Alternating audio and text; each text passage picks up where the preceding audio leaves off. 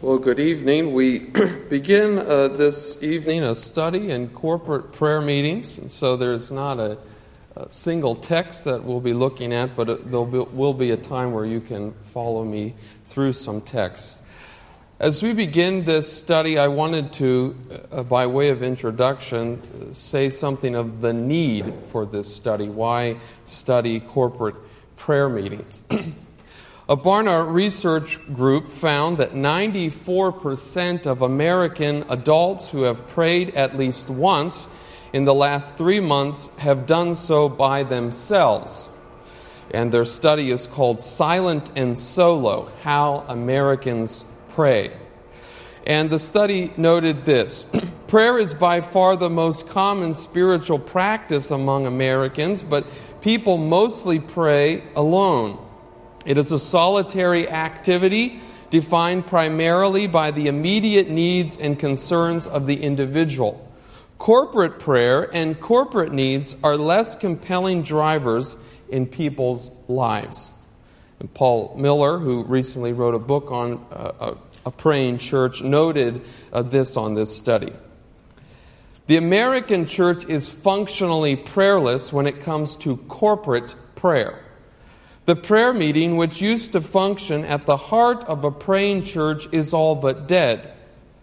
Wednesday night prayer meeting used to be the core meeting where the most dedicated spiritual people attended. Now, for many, the prayer meeting itself is a distant memory. He further notes, in every period of church history, you discover a praying church. In fact, up until the last 50 years, corporate prayer in some form has been a central feature of the church. We, that is America and the West, are the first generation in 2,000 years to have lost this vision of the church as a house of prayer. And I remember my friend from India, who is my roommate in seminary, he would often say, in commenting on the American church, and particularly American Reformed church, that what they have for theology and preaching, they lack in prayer. There was a lack of prayer. And as we look at our spiritual landscape of our nation and Western culture, I can't help but think that part of the reason for the lack of the church's great spiritual effectiveness on our nation is that we have failed to gather corporately to pray. We don't lack programs, budgets, buildings, and in many cases biblical preaching, but we do lack united efforts to pray. The church itself is filled with much dullness and spiritual compromise. So we should take to heart what Spurgeon told his congregation years ago: "Brethren, we shall never see much change for the better in our churches in general till the prayer meeting occupies a higher place in the esteem of Christians." Now, I must caveat at the beginning of this study that my goal is to be maybe more comprehensive beyond our immediate needs of a congregation. And so, in one sense, we're a step ahead because we still have a prayer meeting, and that is an anomaly, even sadly, in our society. And so not everything is directly applicable, but nevertheless, we still breathe this foul air that has blown over our Western culture, and we may find areas of infection in our own lives and congregations that this study must address. So my goal and hope is that we would learn something from this. I have 3 sermons that I want to do. This is the scope of this study on 1B in your outline there. The scope of this study. Tonight we look at the biblical basis of the corporate prayer meeting, and I'm seeking to answer the question tonight: does the New Testament command and encourage corporate prayer meetings? So that's what we'll look at tonight. Next week, Lord willing, we'll look at the biblical blessing or fruit of the prayer meeting, which will seek to answer the question: what happens when the church prays corporately? And we'll see All sorts of blessing and fruit comes when the church gathers to pray. And finally, there'll be a message called the biblical building blocks or structure of the corporate prayer meeting. And that will seek to answer, how is a prayer meeting to be conducted? And that will be more practical in how do we have an effective prayer meeting? So my hope is in this is that the Lord will use these studies to increase our conviction of the goodness of the prayer meeting and increase our effectiveness in it. A couple resources were helpful in this is Pastor Martin's Volume 3 of his Pastoral Theology has several chapters on corporate prayer meetings, and a book that I mentioned previously by Paul Miller called A Praying Church. I will use much of their material in these studies. So now we come to tonight's study, the biblical basis of the prayer meeting.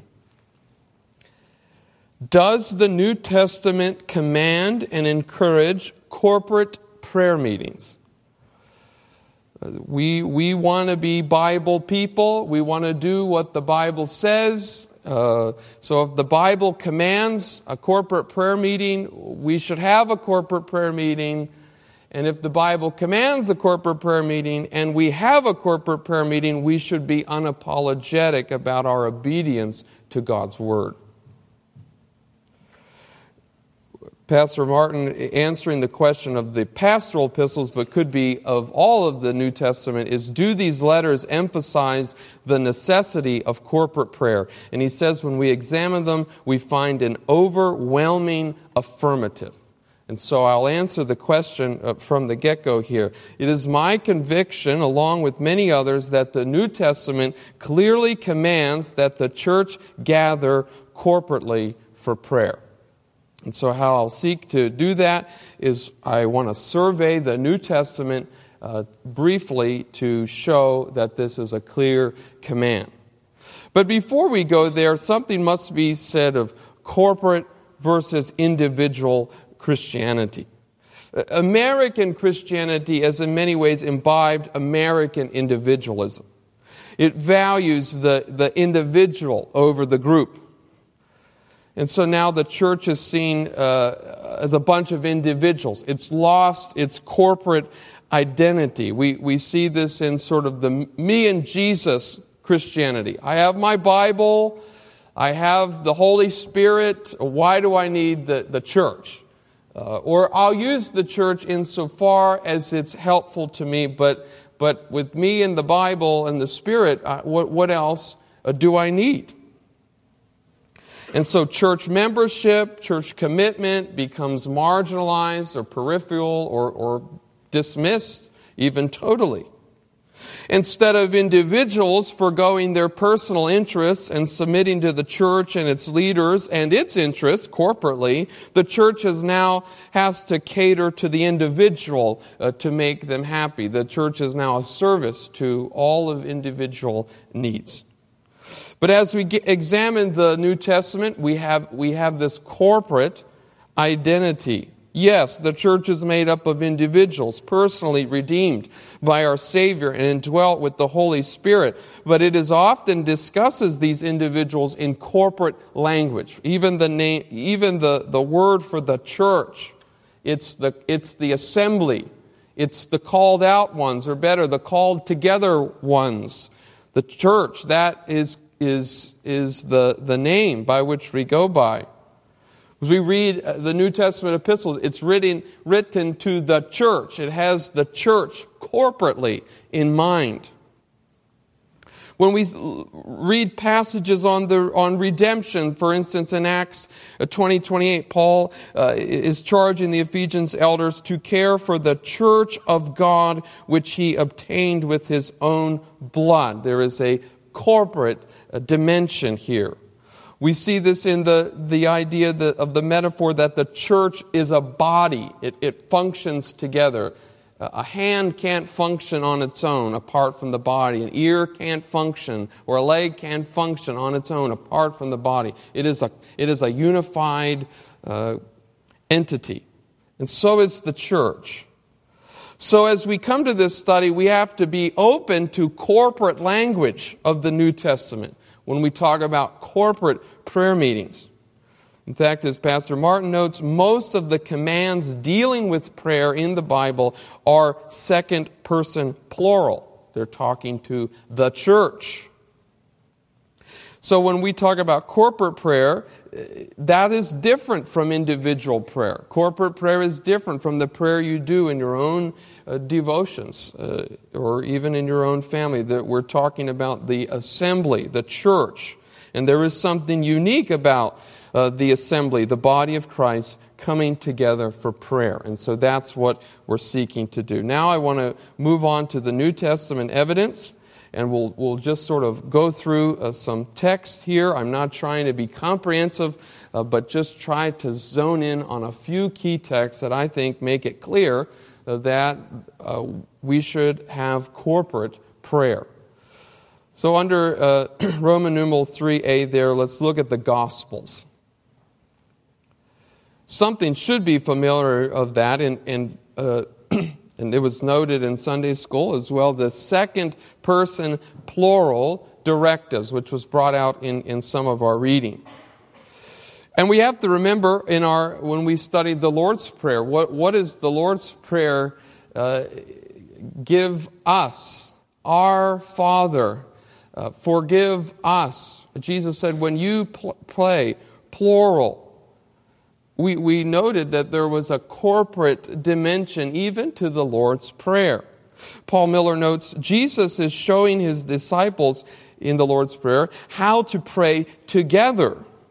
We assume that the disciples meant teach us to pray individually, but clearly Jesus was responding to the missing request. Teach us to pray together.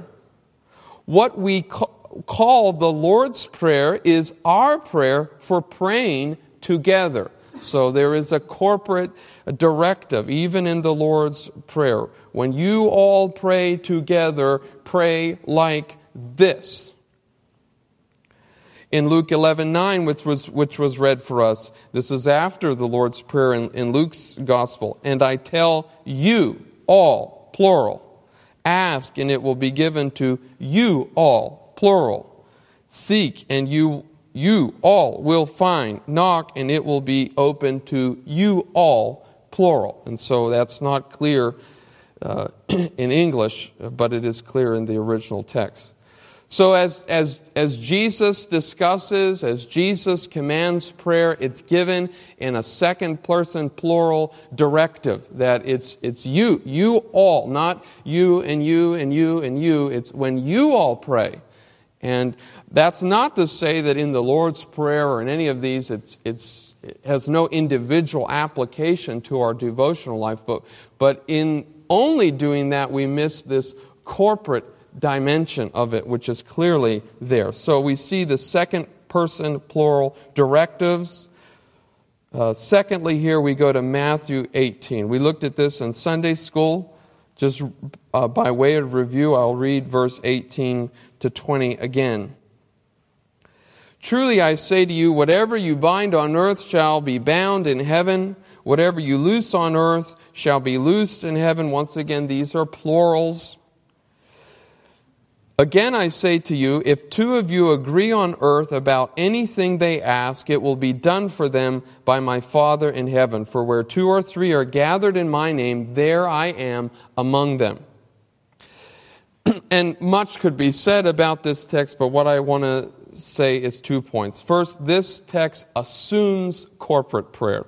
It assumes it. It says in verse 19, I say to you, if two of you agree on earth about anything they ask. So Jesus is assuming that we are coming together and asking things of God. We are coming together. And so it assumes that you and I will gather together as the church to pray. And secondly, God promises His presence and special answer to our prayers in such meetings. Where two or three are gathered in my name, there am I among them. Jesus Where's Jesus? Jesus is present particularly where His church is gathered to pray and to seek answers from Him. If you two agree on earth about anything else, it will be done for them by my Father in heaven. There's a special promise of God's answer to our prayers as we come together, unified in biblical, godly prayers that we give to God. We're promised answers to those. That's not given outside of this context. So God's presence is there.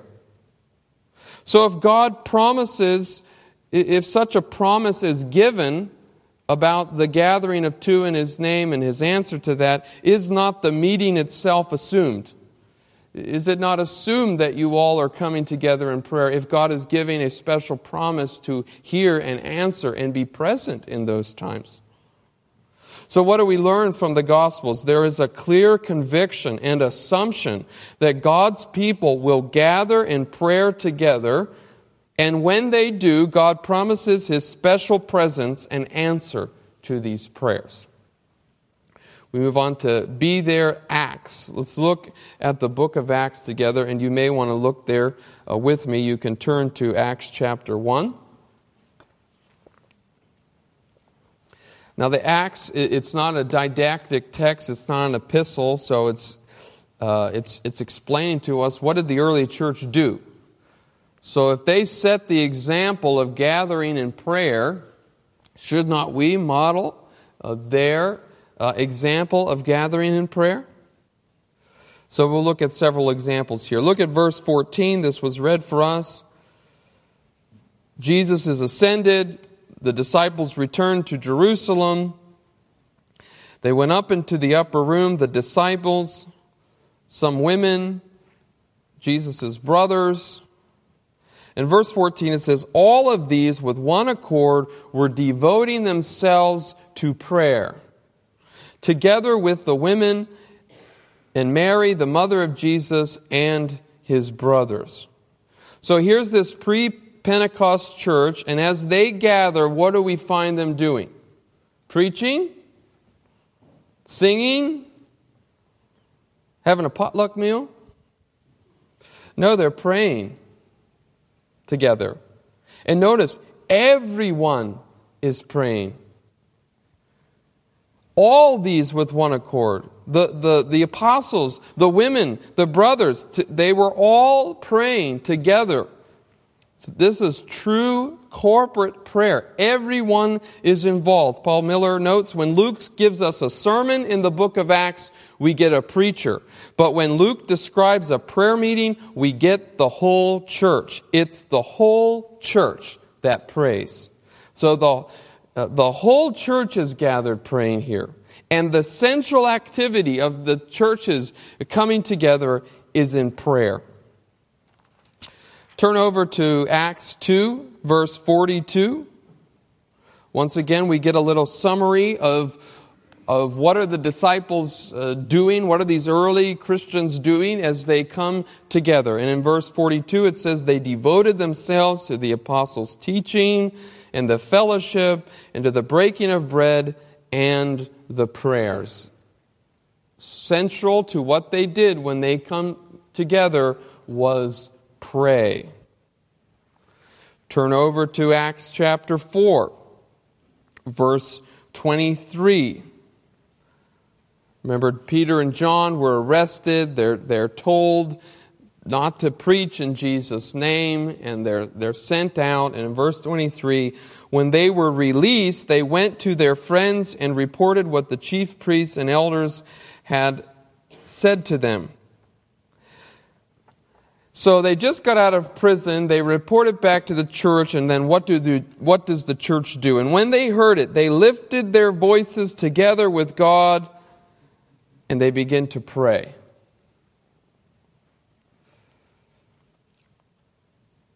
Turn over with me in one more passage in Acts chapter 12.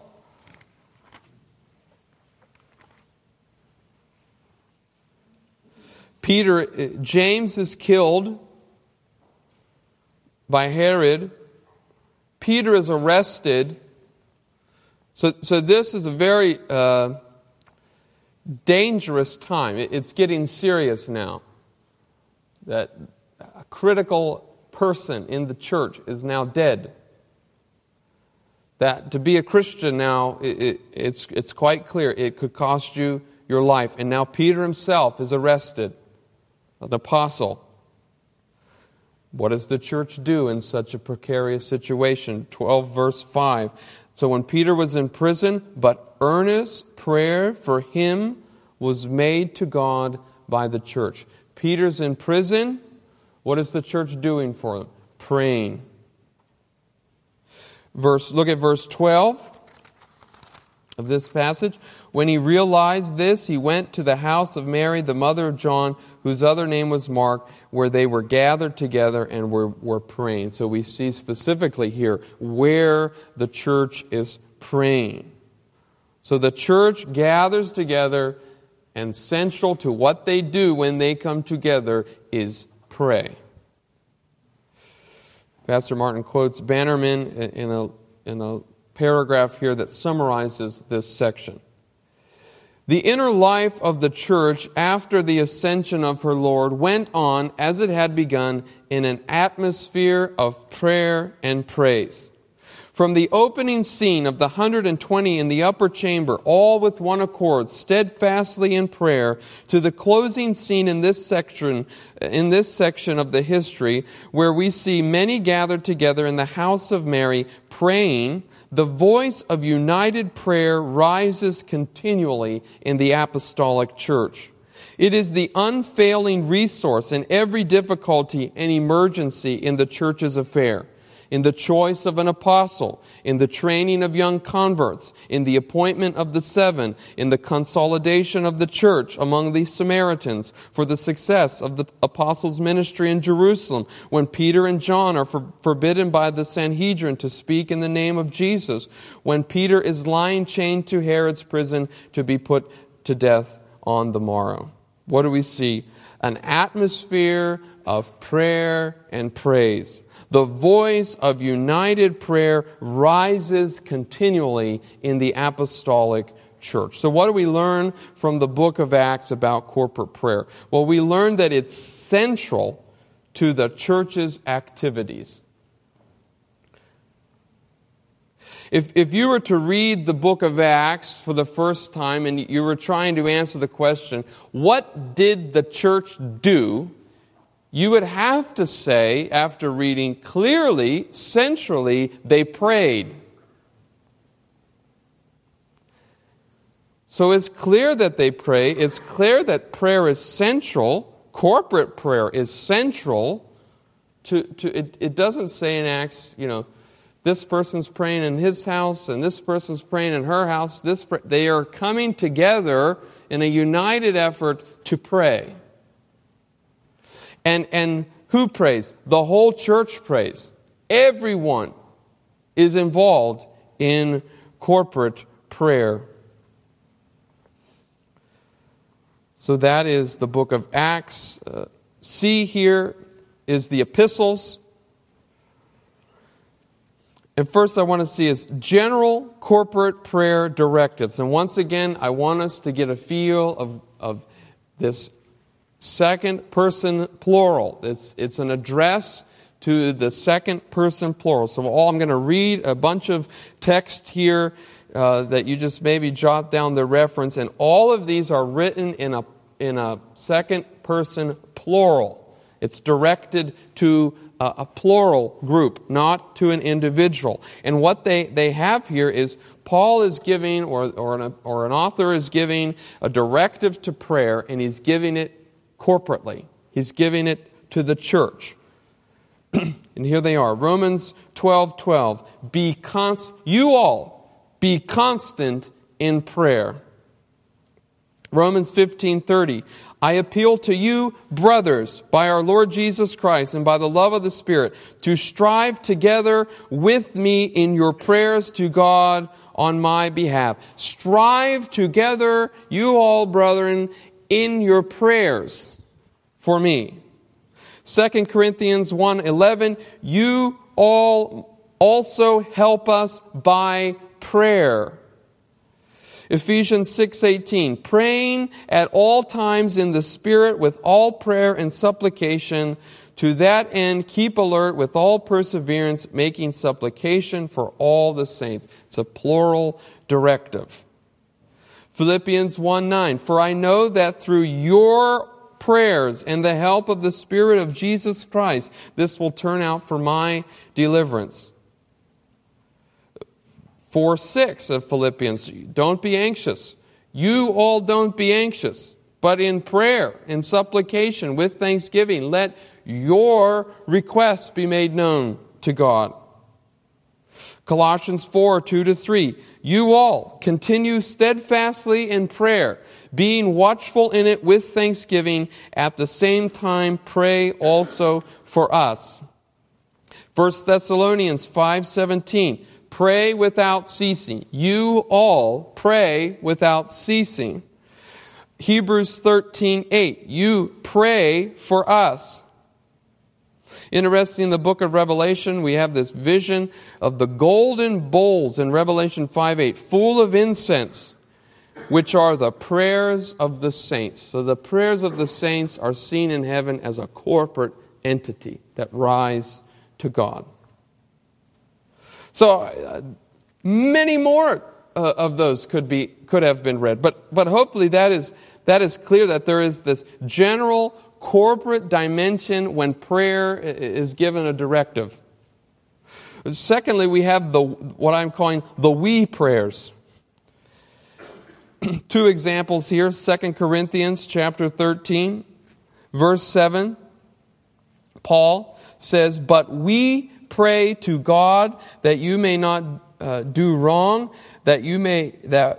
not that we may appear to have met the test, but that you may do what is right, though we may seem to have failed. And then verse 9, for we are glad when we are weak and you are strong. Your restoration is what we pray for. So Paul is not just saying, I'm praying for you. Whoever is traveling with him, we are united in praying for you, Corinthians.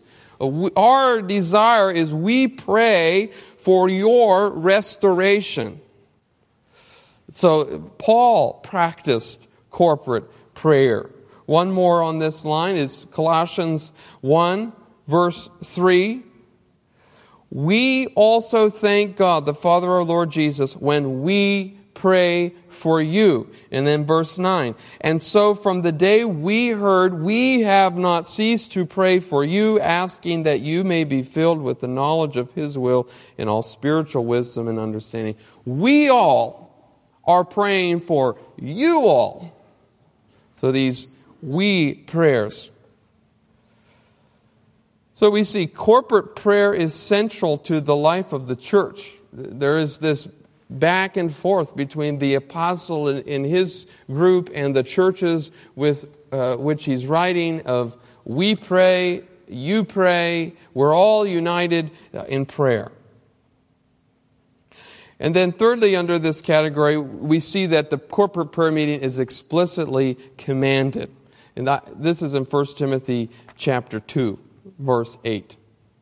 Well, verse 1, really. We'll touch on this text more in future studies, but just by way of comment. First of all, then I urge that supplications, prayers, intercessions, and thanksgiving be made for all people. Remember, in Sunday school, Mark helpfully showed us this was given to the church. These are directives given to the church. So Paul is saying, church, as a part of your worship, I want supplications, prayers, intercessions, and thanksgivings being made for all people. I want you to come together and to pray for these things. And particularly in verse 8, I desire then that in every place the men should pray, lifting holy hands without anger or quarreling. And I think this is saying that every place men should pray. In the corporate meeting, this isn't talking about men need to pray in their homes. Because he says, without quarreling, without anger. So when you come together, don't quarrel with each other, men, pray. So we see this is explicitly commanded in the apostles' directions to the church. When you come together, supplications, prayers, intercessions, and thanksgivings must be made. The men must pray.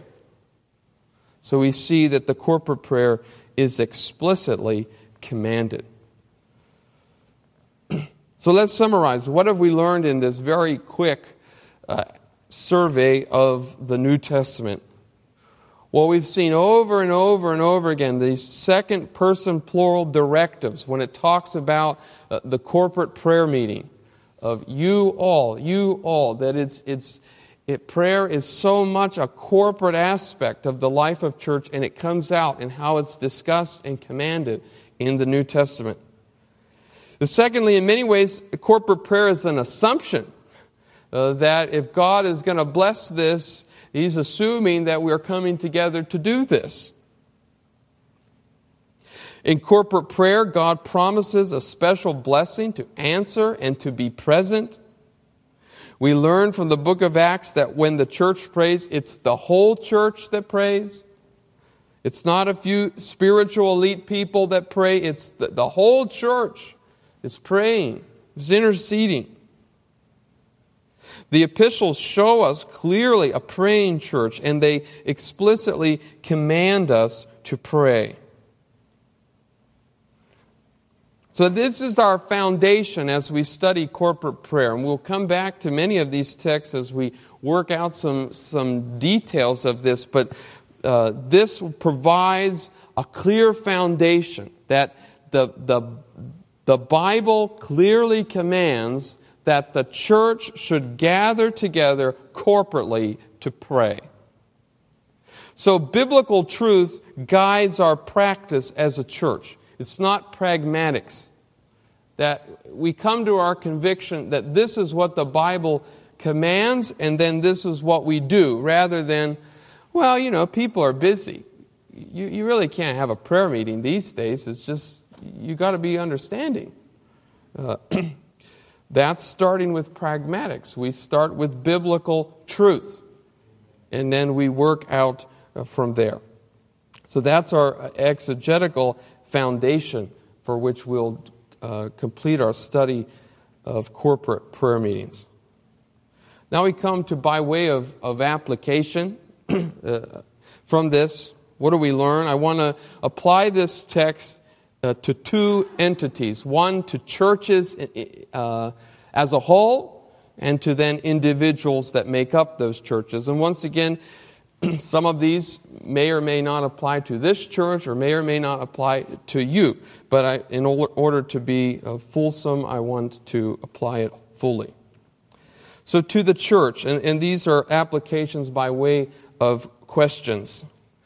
So after this body of information is learned, a local church should ask a question: do you have a prayer meeting? Do you have a specific service devoted to prayer? It's not just, we pray and worship. This is a service, or a significant portion of a service that is devoted, that the whole congregation is praying. Do you have a prayer meeting? Many churches don't anymore. Secondly, do the leaders of these churches attend the prayer meeting? Paul Miller in his book writes an example of, he had a friend attend a very large church that had a very famous preacher as a pastor. And in his sermon, the pastor comments that there will be a prayer meeting Tuesday or Wednesday. And the man was excited. Wow, they actually have a prayer meeting, and this is exciting. And so he shows up. It was to be at 7 o'clock, and he gets there, and no one's there. And by 7:20, maybe a few people scraggle in, and at 7:45, an assistant pastor or so comes in, gives some sort of devotional, says a prayer, and closes the meeting. And so the senior pastor of this church didn't even attend the prayer meeting. It's ostentatious pride as a spiritual leader to be absent from corporate prayer meetings. That spiritual leaders must attend these because that is the source of the power of the ministry of the church. Thirdly, is the prayer meeting given a biblical basis and vision? Is the prayer meeting cast and implemented on a biblical basis? What's the biblical basis? It's a command from God where the church has a unique promise of God's presence and answer in prayer. Sometimes prayer meetings, what's the basis of the prayer meeting? Why do you guys have a prayer meeting? Well, we've always had a prayer meeting. That's just what we do. It's based on tradition, or it's based on pragmatics.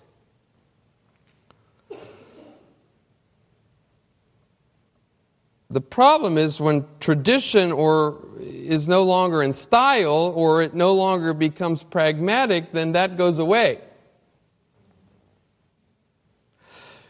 So I think one of the reasons for the decline of prayer meetings, Sunday evening services in our nation is due in part because they weren't grounded with a biblical basis.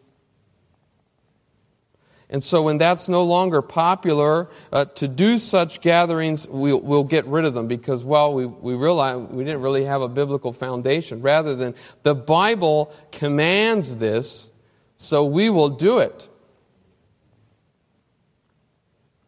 So does the church have a prayer meeting that has a biblical basis and vision? And now to the individual. Do you attend this biblically sanctioned prayer meeting? And now you're saying, oh, here we go. I knew this was coming. This series is about filling up the prayer meeting room, isn't it? Okay. I wasn't expecting an amen. My goal is not fundamentally to fill up the prayer meeting room. I'm not going to nag, plead, hoot, and holler until people with guilty consciences are dragged into the prayer meeting room so we fill the room. You say, well, I better show up to prayer meeting now because we're preaching on prayer meetings and it just won't look good if I'm not showing up. Well, yes, let's increase our participation, but let's increase our participation for the right reason. That I would like the prayer meeting room to be filled with people with the Spirit-wrought conviction of the goodness and blessing of this meeting, who eagerly and joyfully attend. And that's an application to all of us, even to those who regularly attend. Do you attend it joyfully, with eager and expectation?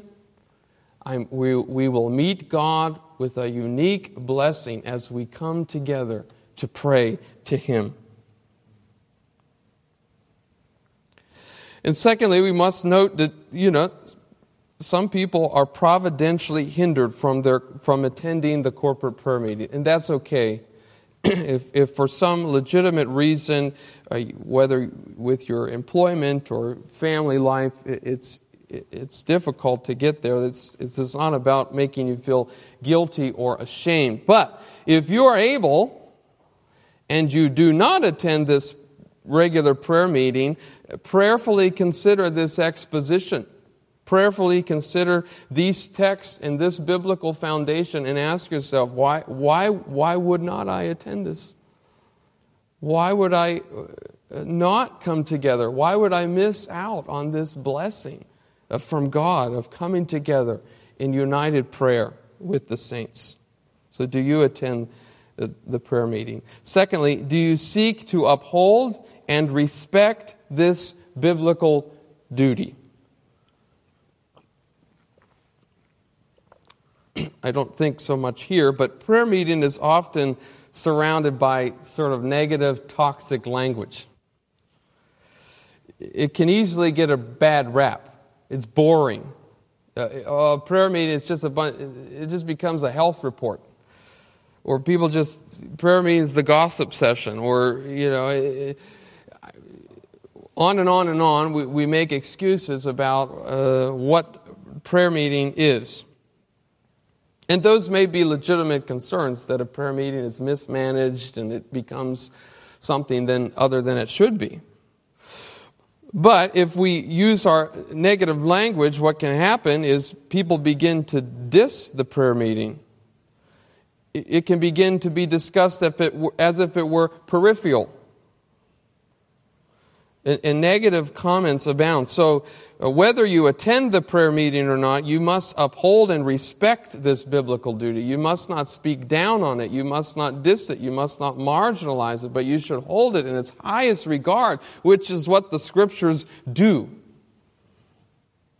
So in our conversations with one another, let's hold high this biblical duty that God calls us to come together joyfully and to intercede and to pray, and He is with us when we do that, and He promises to answer according to this will. So these are our applications that I see out of this. So hopefully we are not wearied now, but this lays the foundation for us for future studies of why we should have corporate prayer meetings, and my desire is in the future to flesh this out even more. Let's pray.